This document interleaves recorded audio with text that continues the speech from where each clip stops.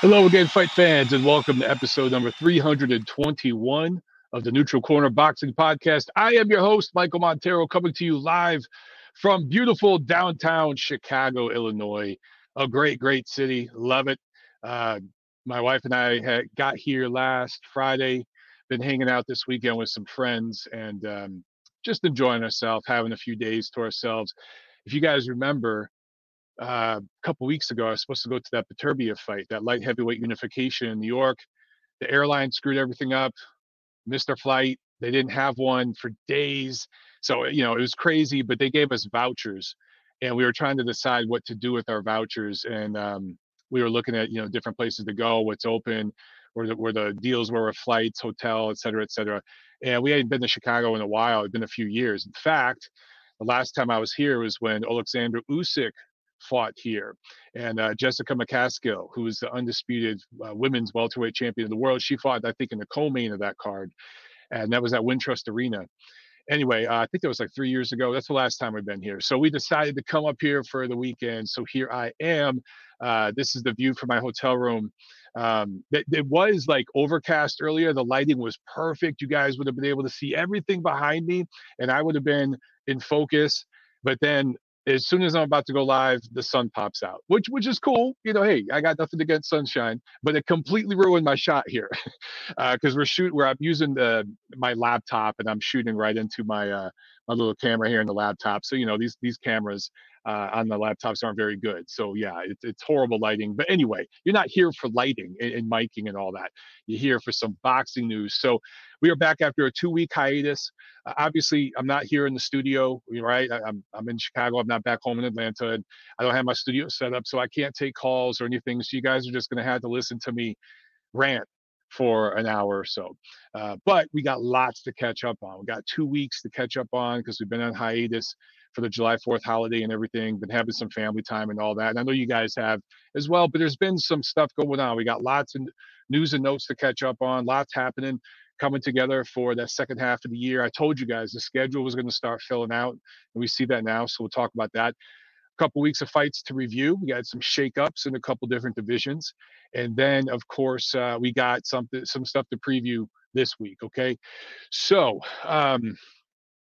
I don't have access to a printer, so my notes are here on my phone. So I'm just going to look down on my phone. If you guys already, I see a couple of cool comments, or you guys on the chat. Zach D asking a good question here that's going to cause controversy. So I'm going to go ahead and get right to it because that's what we do here. Zach D says, is the pizza in Chicago better than New York City? Listen, man, I know this is going to cause a lot of controversy. To me, my favorite is Detroit style pizza. It's a lot of people say, well, that's the exact same as Chicago style. It's not. There are differences, and you could even ask my wife, who's from California. She's had New York style, legit New York style. She's had Chicago, and the touristy Chicago, which is the super deep dish that's like 2 or 3 inches thick. That's not real Chicago. The real is that thin crust cut into squares. That's the real thing.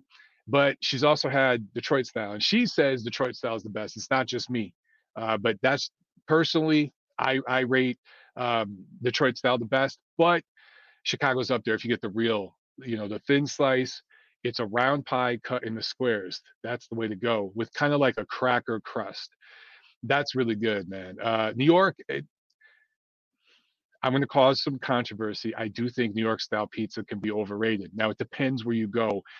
If you go to real Brooklyn, not hipster douche Brooklyn, but real Brooklyn and certain parts of Queens and stuff, and you actually get the real Napoletan Italian style pizza that's made with the real, the right oven and everything, that's really, really good. I love that. You know what I haven't had yet though is Connecticut, New Haven.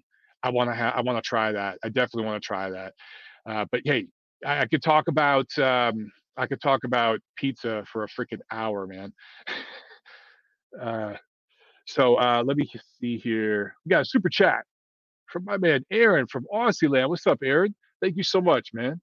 He says, "Yo, Mike, has there been a sweeter recipient in karma in the boxing game than Billy Joe Saunders? Dude will be on the streets within 2 years of retirement. What happened with Billy Joe Saunders? What did I miss? I feel like I'm out of the loop here, man.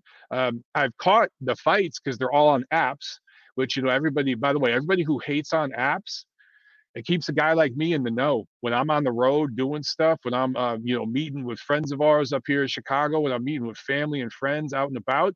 I can catch the fights on my phone, on my laptop, on these apps. So I've caught up on the fights, but what happened to BJS? What did I miss? You guys got to clue me in because I didn't see that. But yeah, look, Billy Joe Saunders doesn't exactly strike me as a genius. I don't think he's kind of almost Adrian Broner level, like in that world. It's, yeah, probably going to end up similar with him. See, I've already pissed off D Style. D Style in the chat says New York pizza is the best. I think it depends where you go, D Style, because if you're in the city, Manhattan, I don't even know where you get good pizza now in Manhattan because it's all tourist douches. And, like you go to Little Italy. If I've told the story 500 times, I apologize, guys. But the last time I was in New York was shit. What fight was it? It was a New York. I can't remember which fight I was covering, but I was up there and I was in, touristy Little Italy because it's right next to Chinatown. My wife's Chinese. So it's funny, like every town, the Chinatown is right next to the traditional Little Italy. Almost, it's pretty much every town is like that. Anyway, so we're down there in Chinatown. We go over to Little Italy. And I start speaking Italian, because that's what you do in Little Italy. And I speak some Italian. And I was trying to order a cannolo, I should say, because cannoli is plural. One cannoli is a cannolo. Anyway, I was speaking Italian, and the guy looks at me and he goes, "Oh, sorry, dude, I don't speak Italian." He didn't really talk like that, but he's just this Anglo kid. Nothing wrong with that. I'm just saying, some Irish kid or something, and I'm like, where the hell is the Italian guy serving me a cannoli? So yeah, it was a unique experience. I couldn't find anybody in Little Italy who spoke Italian. Like I said, you have to go over like to Queens now, Howard Beach and shit like that. You got to go over to like real Brooklyn, even hipster douche Brooklyn now, because a lot of the Italian kids are hipster douches over there too. D Style with the super chat. Thank you so much, D Style. I appreciate it, man. And it just gives a super chat. There's no comment or anything there. I don't know if you meant it to do it that way or not, but thank you, D Style. I appreciate it, man. The Pigeon says BJS caught causing trouble near my city here in the UK. The idiot got his head punched in. Really? I can't say I'm surprised, dude. I can't say I'm surprised. Aaron says just his face being splattered. What? Dude, he's the UK Adrian Broner. If we're being honest, that's what Billy Joe Saunders is. He just, again, never came across as a genius to me. Nacho says, nobody wants to eat Chicago deep dish pizza. It's fucking casserole, not pizza. Yeah, dude, look, when me and my wife first started dating, she had never traveled to the eastern side. I wouldn't call Chicago East Coast, obviously, but it's like the eastern side of the country. She had never really traveled over here. So when we went to Chicago for the first time, it's one of my favorite towns. I've been here a lot for business and different things, but I wanted to get her a real touristy Chicago pizza to show her how much it sucks. And I swear this thing was like 3 or 4 inches thick, and there had to be a pound of cheese on it. It was fucking disgusting. And she had one piece because you can't eat much more than that. She's like, "Yeah, this is terrible. This is." And I told her, "Yeah, nobody eats this shit who's from Chicago. It's rubes from Wisconsin and shit that come here." Not to hate on Wisconsin. I love people in Wisconsin, but I'm just saying, I got to have a little fun with you guys. Come on, I'm from Michigan. But that's who comes here and orders that shit. It's not people from Chicago. Aaron with another super chat. Thank you, Aaron. He says, Bradis Opataya is fight of the year. Certainly a candidate, certainly up there. All right, man, we got a pizza argument, I should say, going in the chat. I haven't even talked about boxing. We're 10 minutes in. Let me get to it, guys, before I lose my entire audience. Everybody listening on the audio is like, dude, I'm checking out. All right, yeah, for real. Let me get to this. News and notes. A lot of stuff to cover, guys. All right. Some good, some bad, some ugly. Bear with me on this. But let's start with rest in peace. Arturo Gatti, 13 years ago today, died under mysterious circumstances. That's all I'll say. In Brazil, where his wife's native Brazil. And 13 years has absolutely flown by. I remember exactly where I was when I heard about Arturo's passing. It was a big deal for boxing diehards. particularly Italian American fans. And so it would, my family watched so many of his fights together. It was like a family get together. We'd watch his fights. And I was actually with my brother out with some friends at a bar when we heard about it. And, you guys know my brother's no longer with us. So it just hearing about that today, being reminded of the date and then thinking where I was and who I was with, it just kind of came all full circle for me. And just wanted to put that out there, man, that we miss Arturo Gatti. Okay, some interesting news here. 2022, we are in interesting times. Not just in boxing, but in everything, but especially in boxing. I never thought I would say what I'm about to say here, but an actual boxer is ducking a YouTuber. I never thought I'd say that. But I'm not going to go into too much detail, and I could talk for an hour on this. There's certain channels that already have those videos out there. But look, Tommy Fury, it really, really looks like he wanted absolutely no part of Jake Paul, and I just find that very, very interesting. He's out, and now Jake Paul on. I want to make sure I get the date correct. August 6th in New York, Madison Square Garden, Showtime pay-per-view, is going to be fighting Hasim Rahman Jr., son of the former heavyweight champion of the world, briefly, less than a year, heavyweight champion of the world, Hasim Rahman from Baltimore. And here's the thing with Hasim Rahman Jr. Some people are saying this is a tougher opponent than Tommy Fury. Some people are saying it's not. I don't know. I mean, I can see where people think it's a tougher opponent because Hasim Rahman Jr. had more amateur fights. He does have a boxing pedigree, but so does Tommy Fury. He comes from a fighting family as well, right? But I kind of look at this as a lateral move. If anything, maybe it's advantageous for Paul because Rahman and Paul sparred before. I want to say that Rahman helped Paul get ready for his fight with Nate Robinson. I don't know if that's who it was. It was one of his early fights. I know that. So anyway, Paul has had a look at Rahman, right? So and that gives him a little bit of an advantage in his team. Also, Rahman's a heavyweight. They're probably going to drain him down the cruiserweight. I don't know. The guy probably hasn't fought at 200 pounds since he was in the amateurs. So they're going to really, really kill him on the weight, or they'll do some sort of catch weight to where they really drain him. And he's coming off a TKO loss. And just with the politics and everything involved, there's a lot of pressure on Rahman. If he loses this, he's going to get a lot of shit for it. So, all things considered, I don't know. This is going to sound crazy. I favor Jake Paul in this fight. I think it's probably going the distance. I can't see him stopping Rahman because Rahman should see everything coming. But I think he can win this fight by decision. If it goes to the cards, he's going to get the nod. And that's probably what's going to happen. It's up to Hasim Rahman to jump on Jake Paul early, pressure the hell out of him, and drop him, stop him. That's what he's got to do. All right. What else do we got? Oh, Bam Rodriguez. It's already announced. This is official. He is going to fight Israel Gonzalez, a tough veteran out of Mexico who's been in there with some tough guys. He's challenged for titles before. He always comes up short. He's not really an elite level guy, but he is experienced. This is a good quality, stay busy type of opponent for Bam, who by the time he gets in there, he's going to fight on the Canelo Triple G card, their rubber match coming up in September. It's going to be less than 3 months from his last fight, and it's going to be his third fight of this year. So you got to love what Bam Rodriguez and his team are doing right now. Is there a more active, more exciting, more impressive, more likable young American fighter in the sport right now than Bam Rodriguez? I don't know, man. He's got to be up there. Probably the top guy of all these young fighters that's really building a brand, Obviously, Devin Haney's had a massive year and everything. And I rate Haney higher than I rate Bam Rodriguez, obviously. But as far as building a brand, I would say Haney is a little further along in his career right now. He's been fighting longer. He's been pro longer.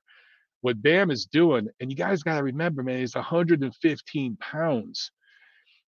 that's not a little fighter. That's a little fighter. And here in America, it's harder to market little fighters like that. And he's really building a brand for himself. So I love this. I love what they're doing with that kid, and he's willing and able to get in there. And some people might not like this opponent because there is rumors he might fight Chocolatito or something like that. But look, man, this if anyone deserves a layup, and Israel Gonzalez, by the way, no layup. Again, he's a veteran who's been in there with some top guys. He's challenged for world titles before, not on that elite level, but he's certainly not a layup. But if this is a step back from recent opposition for Bam, but if anyone deserves that, it's him. So kudos to him and his team, man. Vasily Lomachenko, according to Top Rank, he may possibly fight in October. Now, you guys know I've gone on record several times recently saying that I don't think Loma's going to fight this year. I stand corrected. We'll see what happens. But if he does come back in October, I don't expect him to be a top level opponent. I think there's people out there that are going to talk shit about the level of opposition. And if anybody, again, deserves a little bit of a layup, you're literally coming off a war. I think Loma's one of those guys.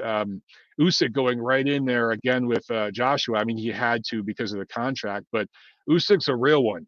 But for Loma, if he does come back and fight in October, listen, I don't really care who his opponent is. I expect a soft touch. I expect a B-level opponent, but maybe they'll surprise us and they'll put him right in there with the top guy.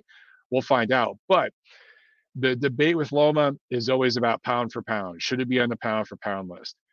Well, look, if he does come back and fights a lesser tier opponent, I think finally the rest of the panel on the Ring Ratings Committee will agree with me that it's time to remove Loma. Not because I don't think he's among the top dozen or so fighters in the world right now. I do believe that. And certainly in terms of his overall accomplishments and everything. But he's been inactive. And if he comes back, again, I totally understand it. He's been at war. If he comes back and fights a second-tier opponent, pull him off the list. It's time. Let one of these younger guys get up on the pound-for-pound list for a while. But we'll see who he fights. Okay, last item here, and it's going to be a little uncomfortable. Strap in, buckle your safety, fasten your safety buckle. Okay, trigger warning for some of you, because we got to get a little political for just a minute. All right, because I don't see anybody talking about this, but I feel I need to get on it for just a couple minutes. Okay, just a couple minutes. Lawrence Okolie. And some of you guys in the UK are like, oh shit, mate, here we go. Here we go. He's about to step over the line. That was really Australian. My British accent, sometimes it sounds like a Jamaican leprechaun and then it goes to Australian. Anyway, that was my attempt at it. You guys know where I'm going with this story. Lawrence Okolie tweeted 3 tweets and immediately deleted them upon advice from somebody on his team, I'm sure, where he basically compared Eddie Hearn to a slave owner as it relates to their relationship together. And I'm not going to go into why that is so unbelievably irresponsible and dangerous and classless and everything else. I just want to listen. I hate defending promoters because they're all full of shit to different extents, all of them. Okay. All the main promoters, they're all full of shit. They all do things that annoy the hell out of me. I don't like defending sanctioning organizations. I don't like defending networks. But I got to stick up for Eddie Hearn just a little bit right here. Here's the thing with Lawrence Okolie. All right. He has 1 fight remaining with Matchroom Boxing and his current management. He wants to sign with Boxer and Sky Sports. So this feels like an attempt to almost piss Eddie off to maybe expedite the process of getting out of that contract and maybe Eddie cutting him before that last fight. That's just kind of because it just reeked of desperation a little bit. There's a million ways you could have gone about that if that's what you wanted. But to bring up this imagery, knowing how loaded that is, in the age that we're living in, with all the political division going on and everything else, again, horribly irresponsible and classless, but also just factually doesn't hold up. if we look specifically at Lawrence Okole's career, okay, Eddie Hearn signed him going out of the Olympics at the 2016 games. Okole goes pro, and I think 2017. Don't quote me; it might have been 2016, but I want to say it was 2017 because he did fight in the World Series of Boxing for a while too. Um, but when Okole first went pro, guys, a lot of people thought, oh, there's no way this guy's going to win a title one day. He looked a little, what I would call Bambi legs. He didn't look steady under his feet. He looked a little awkward, a little weak at times.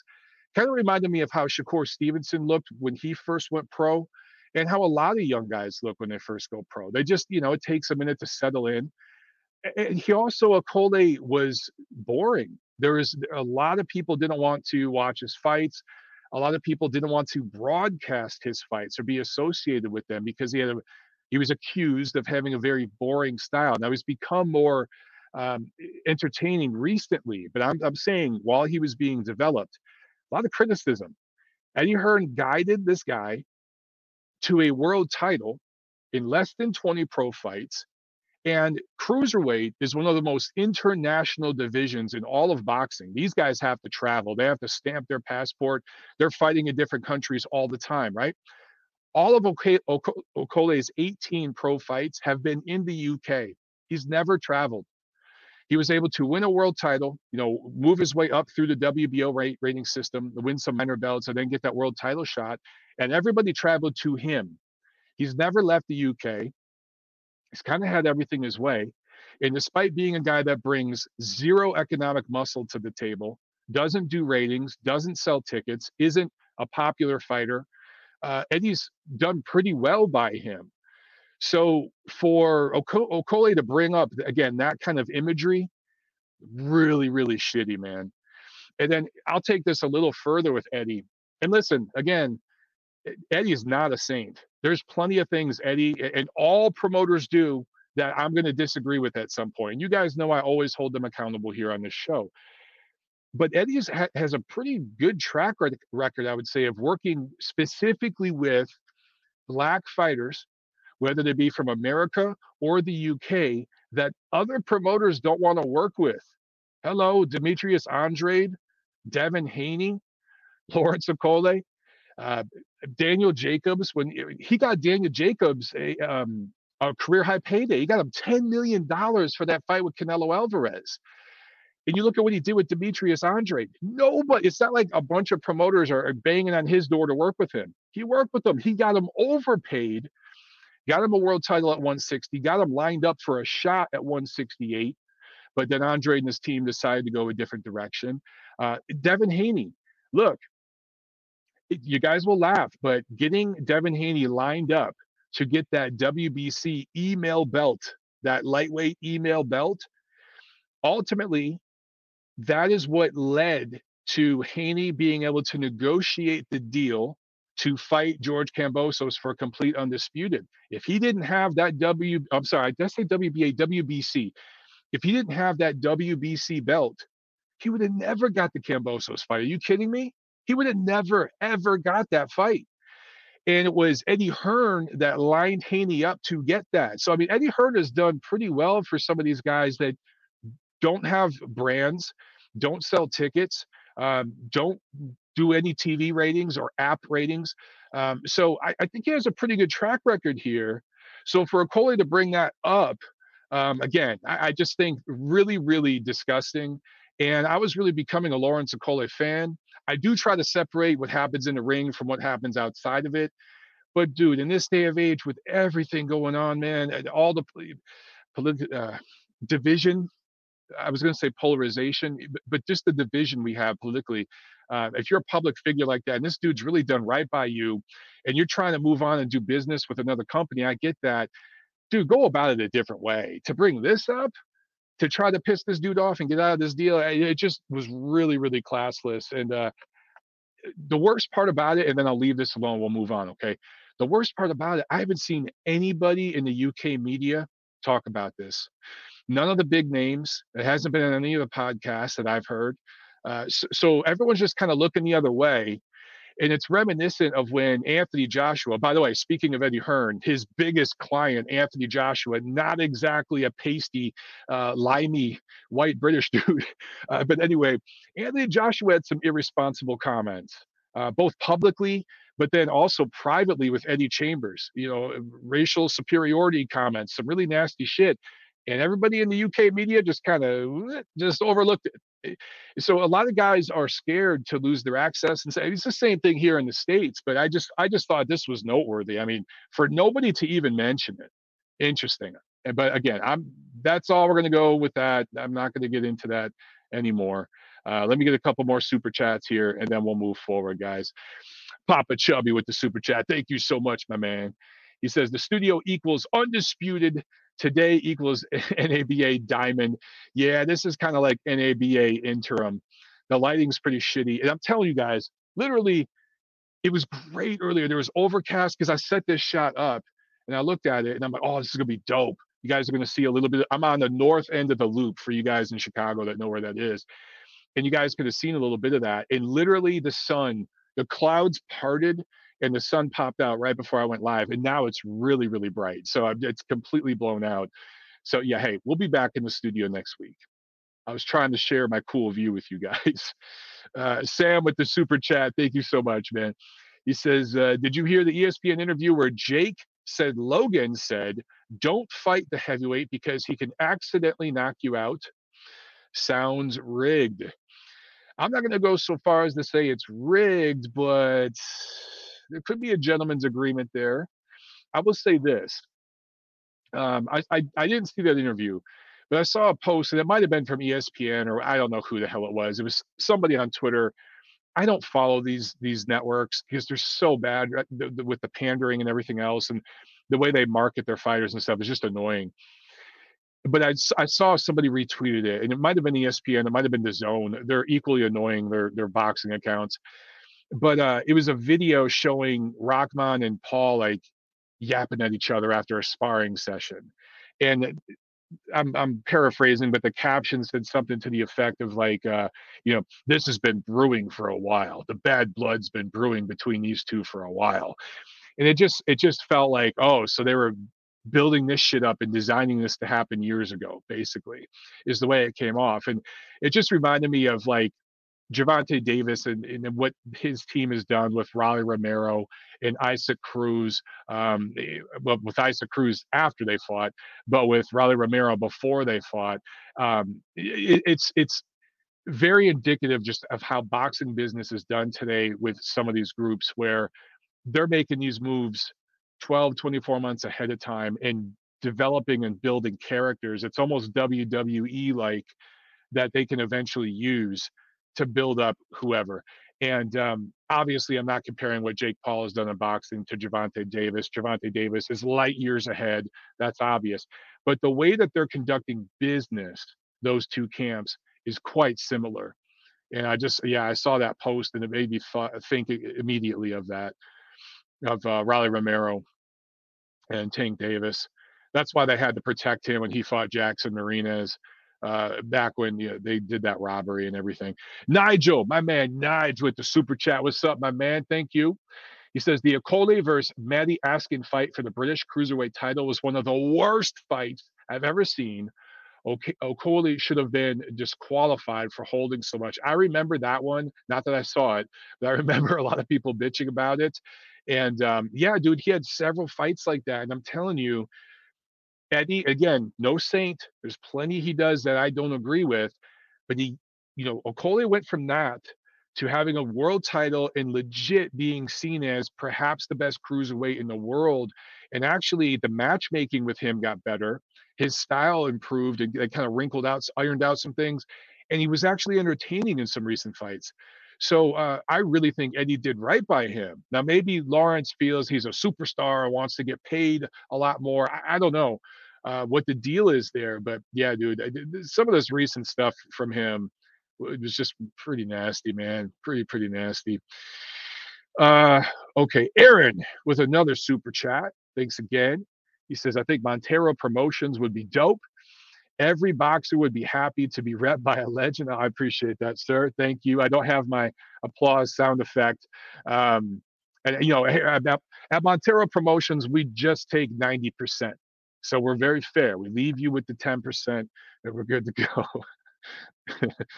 I couldn't be a fucking promoter, man. I just I've hung out with several promoters. I've become good friends with Terry Moss in Atlanta, club promoter who works her butt off and one of the most honest people, cares about her fighters, and just seeing the shit that she has to go through. And I've gotten to know several people at that level, and then all the way up to the top, and seeing what these people have to go through. It's insane. I could never freaking do it. I would kill somebody. I would literally kill somebody. All right, let's move on to the review. I got 2 weeks of review, 2 weeks of fights to review. And let's start Saturday, July 2nd. So it was just before the 4th of July holiday. We had a couple of fights of note. Joe Joyce, TKO 4 win over Christian Hammer. This was a heavyweight elimination fight. So he'll be in line to fight for a title at some point. Perhaps he'll fight for a vacant title, depending on what Tyson Fury does. We shall see. Dropped Hammer once in the third and 3 times in the fourth. And a lot of people, look, a lot of people like to hate on Joe Joyce. I think I've made it pretty clear on the show. I'm a Joe Joyce fan. I know he's slow. I know he gets hit a lot. But you know what? You got to take what he's throwing back at you. And as I always say about Joyce, he's fluid. He's slow as shit, but he's fluid. The punches do come in this whipping kind of fashion, right? Downstairs, upstairs, rights, lefts. He can throw uppercuts for a heavyweight, and this is a legit 6'6", 260-pound man. For a guy that big, he could throw the punches pretty smoothly, and all of them. They're slow. You see it coming. It still hurts. As a guy myself who has sparred people that size, I can tell you, even if you see that shit coming, it still hurts. So yes, you can hit this guy, but you got to take what he's dishing back. And let me tell you, man, Christian Hammer, look, he's been in there with Frank Sanchez. Here are all the guys that he took the distance in recent fights, going back just a few years. Other prospects like Frank Sanchez and Tony Yoka, he lost clearly, but he took them the distance. He took Luis Ortiz the distance. He took Alexander Povetkin the distance. Okay? So for Joe Joyce, who did get cracked several times in this fight, but he improved to 14-0 with 13 knockouts. For him to stop Hammer the way he did, I'm sorry. I'm impressed. I think Joyce is, I don't want to like jinx anything for him and his fans and everything, but I think you might be looking at a potential heavyweight title holder in the next couple of years. I'm just putting it out there, guys. Just putting it out there. And again, oh, you know what? I should mention this. The last time Hammer was legit stopped, because I want to say he had a stoppage recently. It might have been against Tommy Fury, where it was a cut or an injury or something. I can't remember exactly. But the last time he was legit stopped, he retired on a stool, was against Tyson Fury. And Tyson Fury was on anabolic steroids during that fight. So I'm just saying, and that goes back to 2015. So this is a durable guy. And Joyce just plowed right through him. People forget too, man. He was in the Olympics. He was in the World Series of Boxing. He fought some top guys in the amateurs, and yeah, he lost a lot of those fights, but he's got some good amateur wins, and now he's got some good pro wins. I'm telling you, man, don't sleep on this guy. Also on that card, Zolani Tete beat Jason Cunningham in exciting fashion, knockout of the year candidate. Beautiful shot that he set up, absolutely beautiful. If you look at the replay, it's almost hard to see the shot that he lands. That's how fast and crisp and straight it was. Awesome shot. Awesome knockout by him. And then in Australia, on that same date, July 2nd, at the Gold Coast Convention Center in Queensland, Australia, Jai Opetaia with the, I guess you call it a minor upset. I don't even know what the odds were for this fight. I know they got close right before the fight, but it might have been a minor upset. With the unanimous decision win over Marius Bredis, wins the Ring Magazine Cruiserweight Championship and also the IBF belt. Exciting fight. Some people thought Bredis did enough. Some people are cool with the decision. I'm fine with it. But you do got to give credit to Opetaia's team. Them managing to get this fight in Australia you just got the feeling that if this fight had been in Latvia, Bradis gets that decision, right? He's had some close fights, and you get the feeling if this had been there, maybe it's a draw, maybe he gets the nod. But it being in Australia, the hometown kid or home country kid, he gets the nod, and now he is the cruiserweight champion of the world. So great job with their management. Bradis got paid well coming over to Aussie land, but he loses his straps. And look, man, I talked about Bradis. If you go back 2 weeks in the preview for this fight, the last episode I did of TNC, episode 320, I talk about Bradis, man. Like, what's happened to this dude? He was a cheap sparring partner for a while with Vladimir Klitschko. It might have been both Klitschko's, but I know he worked with Vladimir Klitschko a lot. Great sparring for him. It really prepared him to go up against the top cruiserweights because he was in there with the heavyweight champion of the world, the best fighter, in the division at that time, best of all the big fighters. And he had a close fight with Usyk in the first tournament that he did, the World Boxing Super Series, comes back in the second season, wins it, gets that Muhammad Ali trophy, is seen as the legit top cruiserweight in the world, the legit cruiserweight champion, despite all the sanctioning body nonsense. He was seen as the guy. And to go from that to where he is now in just a year or so, it just really, really poorly managed career recently, man. And for Opetaia, look, not the best performance, but he was in there against a really, really experienced guy. And you saw Bradis' experience down the stretch make the fight close. But for the young guy, this is his first big step up, and plenty he can learn from here. May have broke his jaw in that fight, needs to clean some of that shit up, but plenty he can learn from here. And now he's the champ. So Australia, you got a couple of fighters right now to be excited about, man. You really do. Let's jump to last week, guys. Saturday, July 9th, San Antonio, Texas. There was a PBC card on Showtime. Tom Brown, TGB Promotions, put on the show. And in the main event, Ray Vargas, split decision win over Mark Magsayo. Felt like it should have been a unanimous decision, honestly. Wins the WBC featherweight belt. This was the first defense for Magsayo. He had beat Gary Russell Jr. earlier in an upset special to take the belt earlier this year. This was his first defense. Vargas was actually down in the ninth, but he won enough rounds and closed strong enough to close fight. But I thought he clearly won. It was like a 115, 113. One judge might have had it 116, 112. I thought those scores were fine, or minus the point for the knockdown, obviously. But the knockdown did make the fight close. Magsayo did some good stuff in there. But overall, I thought Vargas, his boxing style and his length, some of the problems he posed for Magsayo were the difference. And he does have a lot of experience. He was a title holder at junior featherweight, had several defenses of the WBC belt. Now he's a two-division title holder. For Magsayo, this was his first pro loss in his first defense.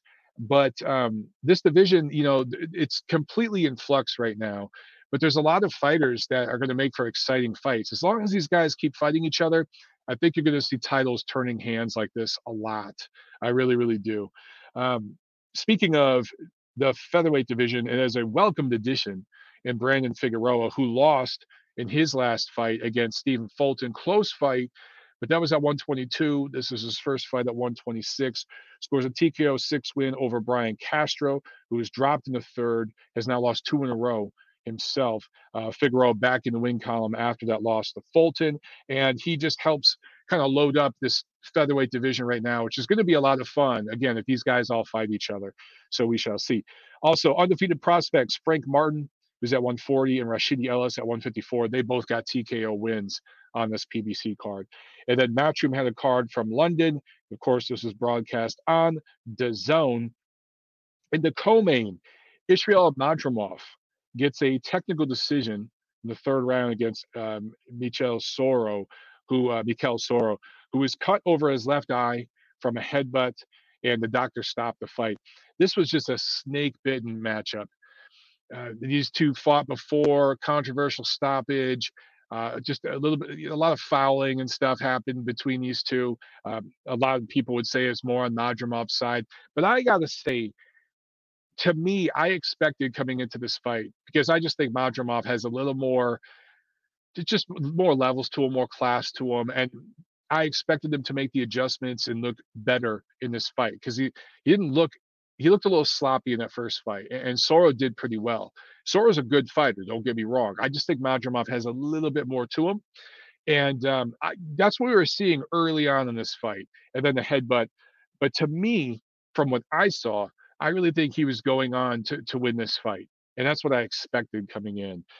Fabio Wardley, undefeated British heavyweight, improved to 14-0 with a TKO win. But it was all about the main event, the rematch between Derek Chisora, the Zimbabwe native who now lives and fights out of London, gets a split decision win over Kubrat Pulev, who got cut over both eyes.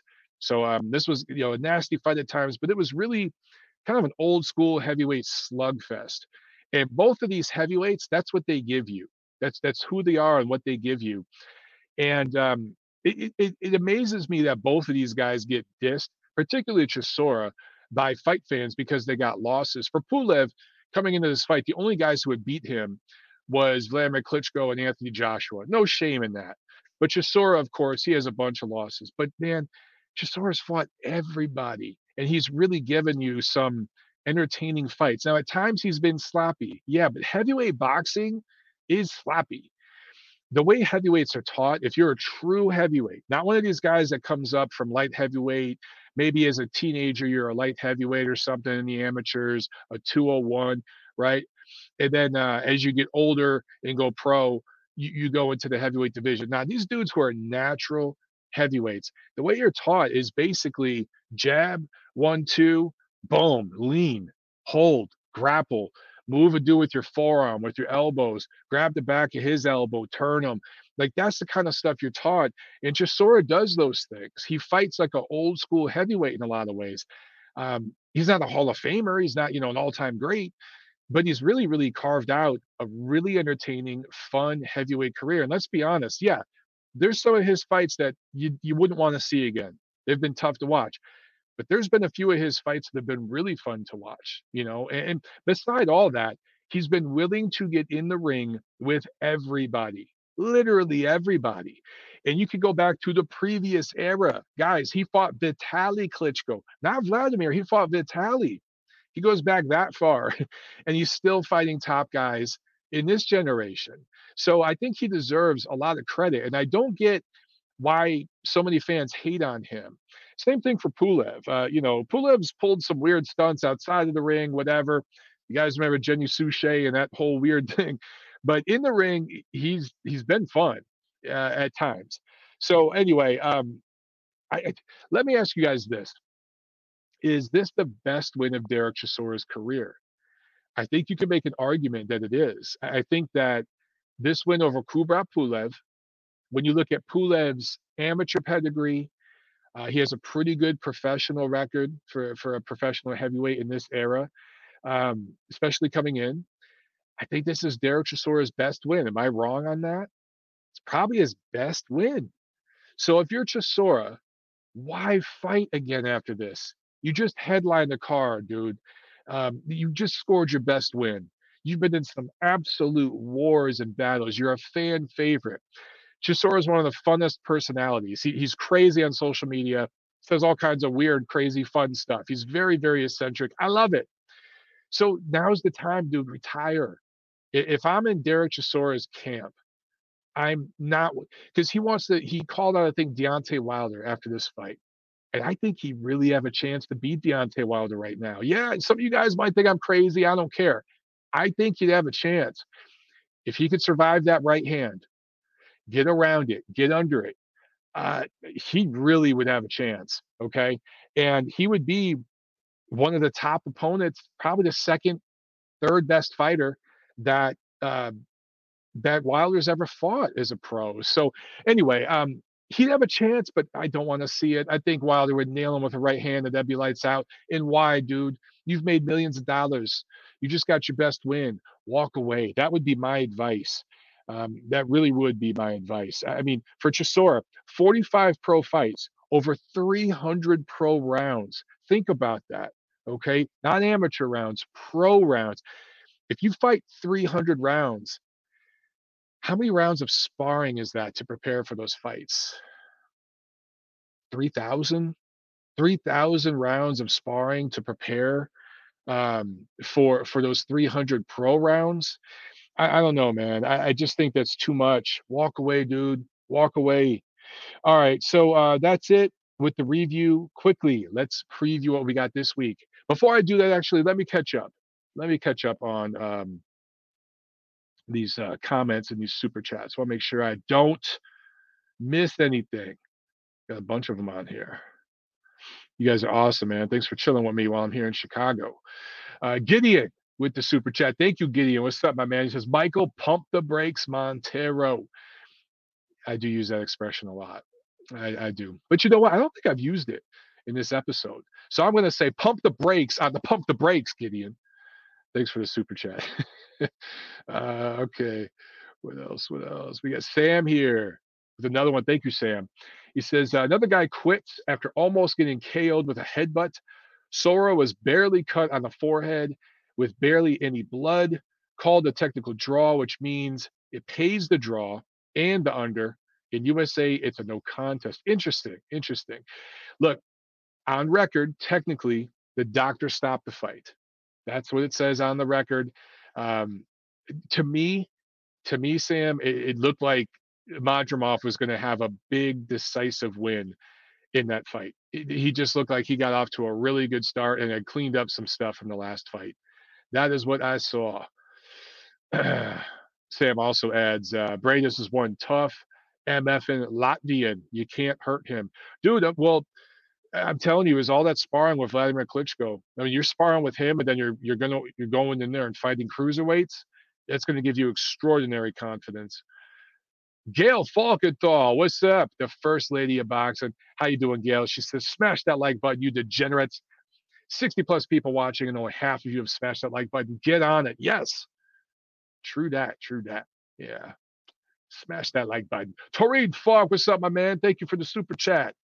He says that when fighting down under, go for the KO or do what Devin Haney did. Hey, if you can do what Devin Haney did, which is very hard to do. Might not be the most exciting thing, but what Haney did to Kambosos, 12 rounds of fighting that disciplined and skilled, hard to do, man. But I agree with you. I mean, hey, man, I'd say that to anybody fighting on the road anywhere. If you're an Australian fighter fighting in America, do the same thing. It's just how it works. How it works. Another super chat from Sam. Thank you, brother. He says Pulev should have gotten a draw. Steve Gray 116, 114. I had to score 2 rounds even, which is rare. Yeah, you know, you're not the only person that didn't like the scorecards. Again, for me, you know, is one of those fights that could have went either way. I don't have any issue with the scores. I do think that Chisora landed some hard punches, though. When I look at the harder, cleaner punches, I think that more of them came from Chisora. That's just what I saw. I also think he did some good work to the body, which you just don't see from heavyweights that often these days, man. Chris Bargan says, who doesn't love a good heavyweight slugfest? Exactly. Exactly. Aaron's asking if I will preview the Ioka scrap that is tomorrow. Of course I will. You know that.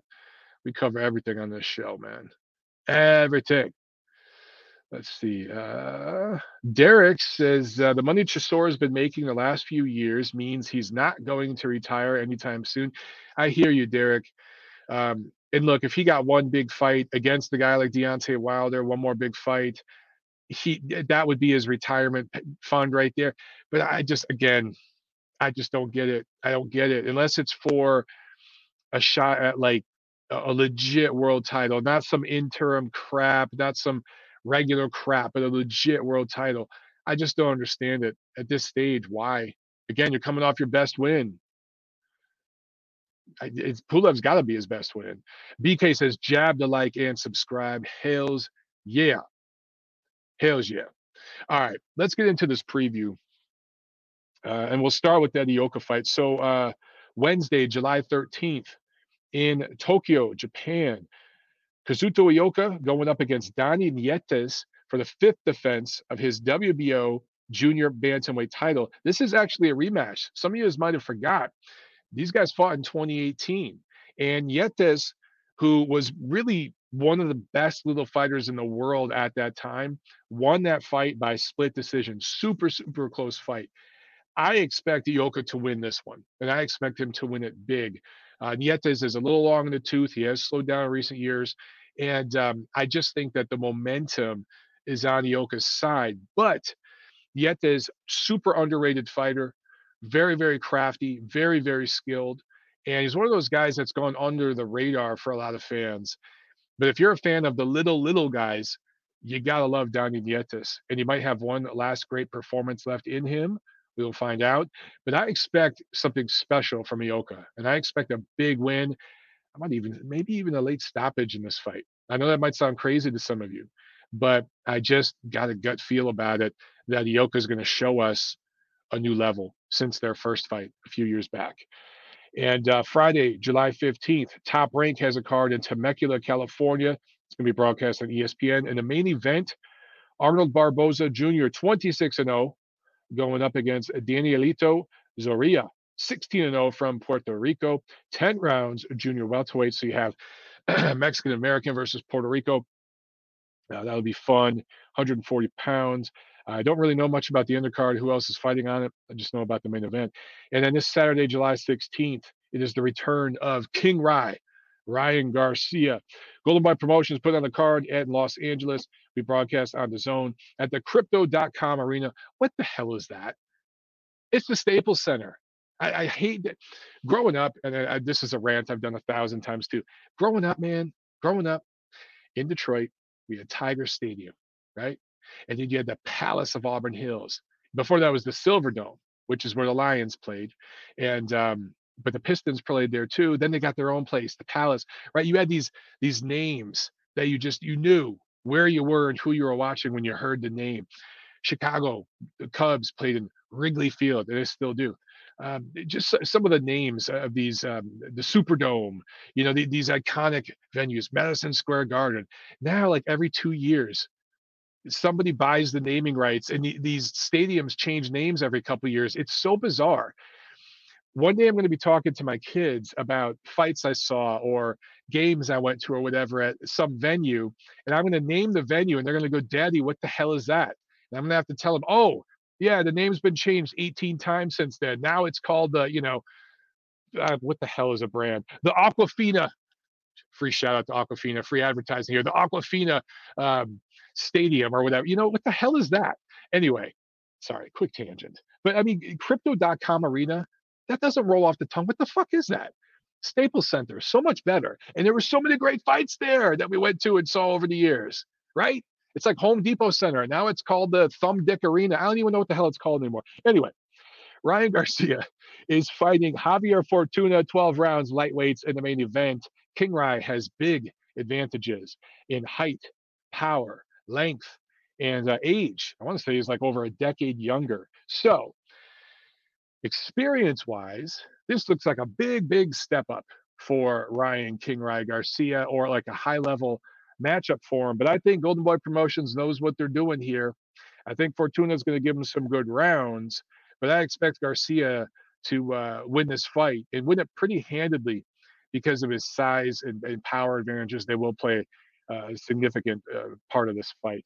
Also, Alexis Rocha going up against to be announced. That's exciting. 10 rounds welterweights. And Lamont Roach Jr. versus Angel Rodriguez, 12 rounds. And this is a junior lightweight eliminator for one of the 5,000 WBA belts in that division. All right. That's it for this week. And we are back. We are back. So no more super chats. You guys got anything else here? Get on it. I saw this guy always makes these comments. Germazion, am I saying that right? Germazion says, Mike being a Wilder hater as usual. Guys, be honest with me. Did I say anything that was hateful of Deontay Wilder in that last segment when I said Derek Chisora would possibly be the second or third best opponent or best win of his career? Was that hateful? That's pretty spot on, right? His best win right now is Luis Ortiz. Who is it after that? I think Derek Chisora is right there. I'm just being honest. I don't think that was hateful. I think you're a little too sensitive, my friend. You're a little too sensitive. It's gonna be okay. Change your diaper. Go see your mommy so she can rub you behind and tell you it's special and different and make you feel good about yourself. Wipe those tears out your face. You're gonna be okay, my friend. It's gonna be all right. Oh yeah. That Aquafina. One day I'm telling you, yeah, I'm gonna go see games at the Aquafina Arena. It's gonna. What the hell is this? Taurine Falk. Another super chat. Thank you, Taurine. He says your thoughts on Frank Martin. Hey man, he looked good. Frank has had a couple of decent wins. He had a little bit of trouble, but he was fighting a guy who was underrated in Marines, who really he beat what's his face Romero, and so I think Martinez is a little underrated. So I think that was a solid win for Martin, and he got some good rounds in there. I like Frank Martin. That's somebody that I would purchase stock in if you could. I would purchase stock in Frank Martin. All right, let's see what else we got here in the chat. Another one from Sam. Another super chat from Sam. Thank you. Said I watched Rockman go toe to toe with Kinsey Morrison. Oh yeah, that's right. Forgot about that one. He said way better than people think. He got stopped, but chin is good. Okay. Well, hey, Kinsey Morrison can punch. He's got some power. He can punch.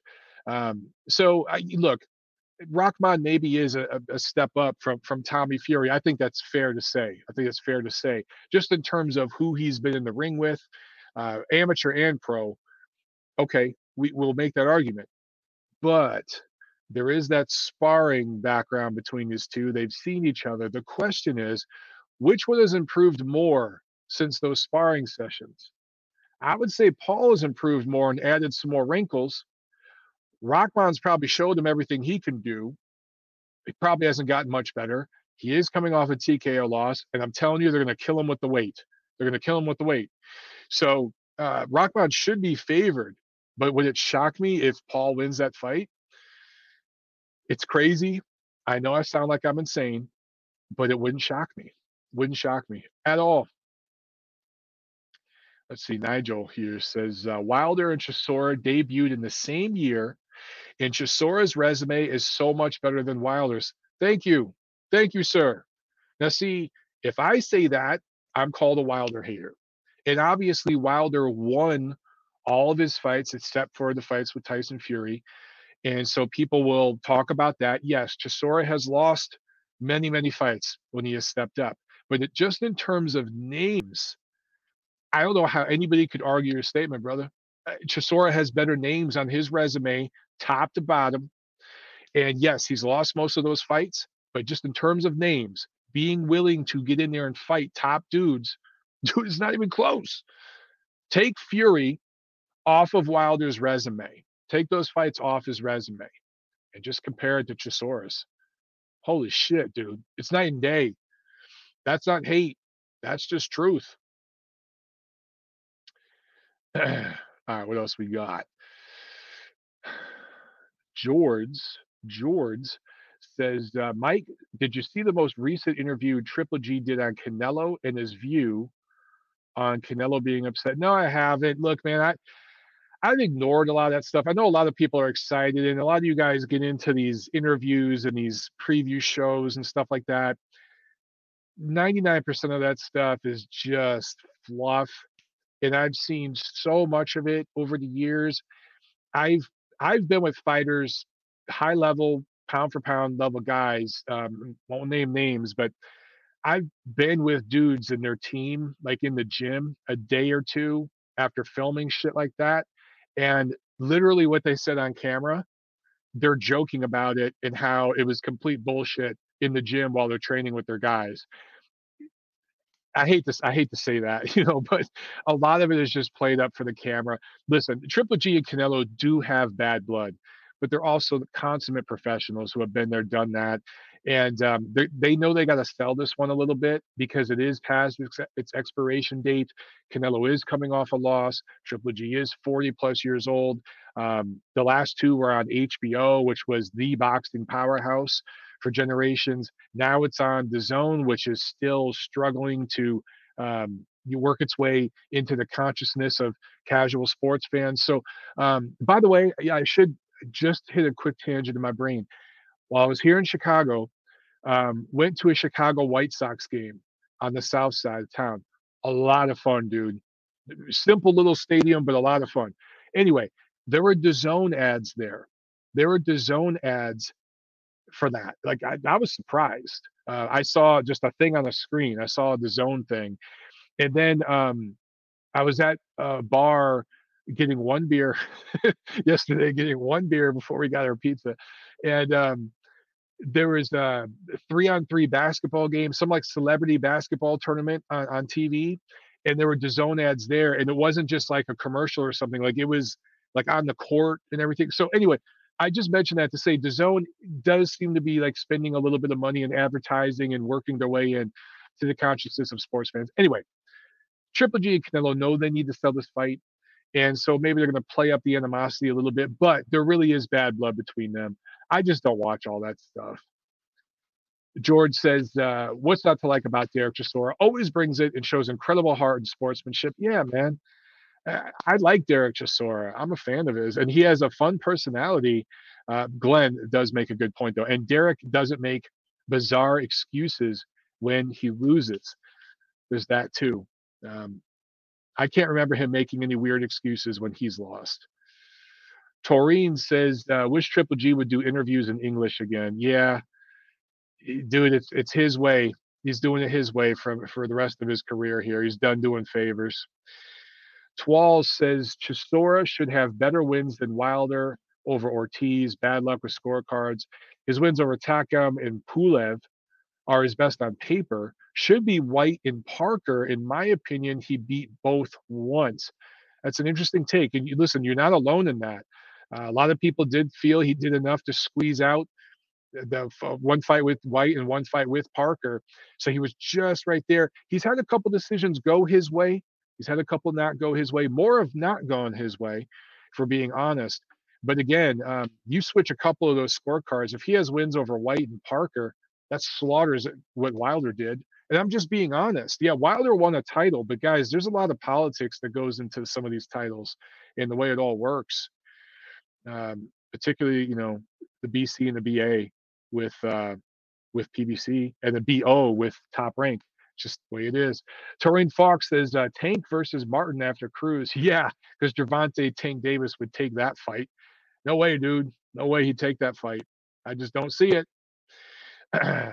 Marquise is in the house. What's up, Marquise? Marquise John says, I agree with that. And the splits on Chisora. Yeah, see, a lot of people feel that way.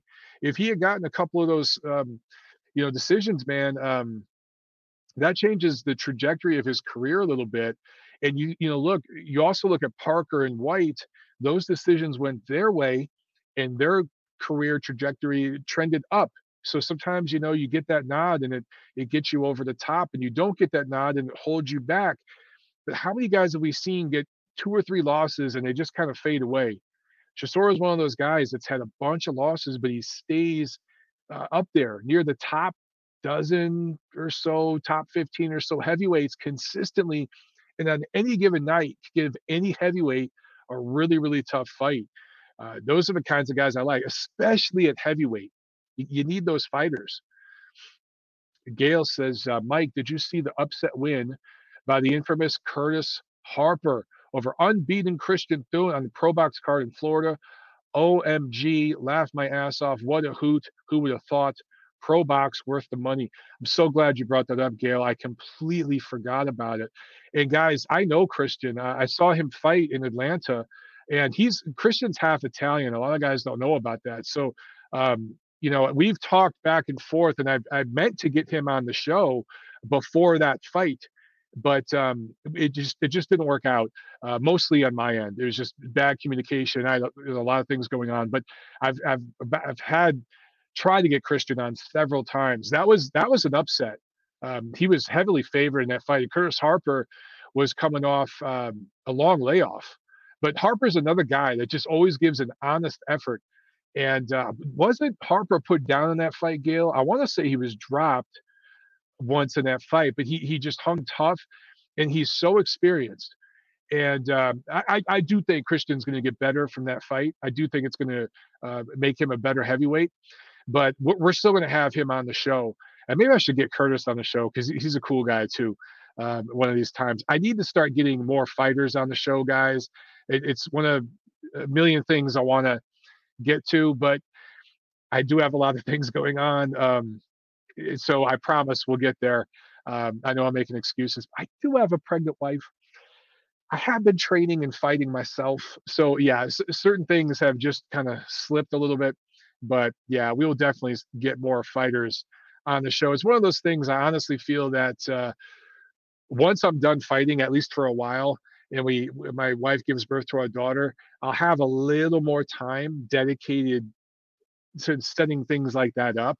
Because I talk to these guys all the time, but setting that stuff up, sometimes you have to go through a publicist and you have to send emails and texts and get all that set up. That's the part that I'm not so good at. I'm good at chatting with guys and shooting the shit with them, but not always good at setting up, all the other stuff.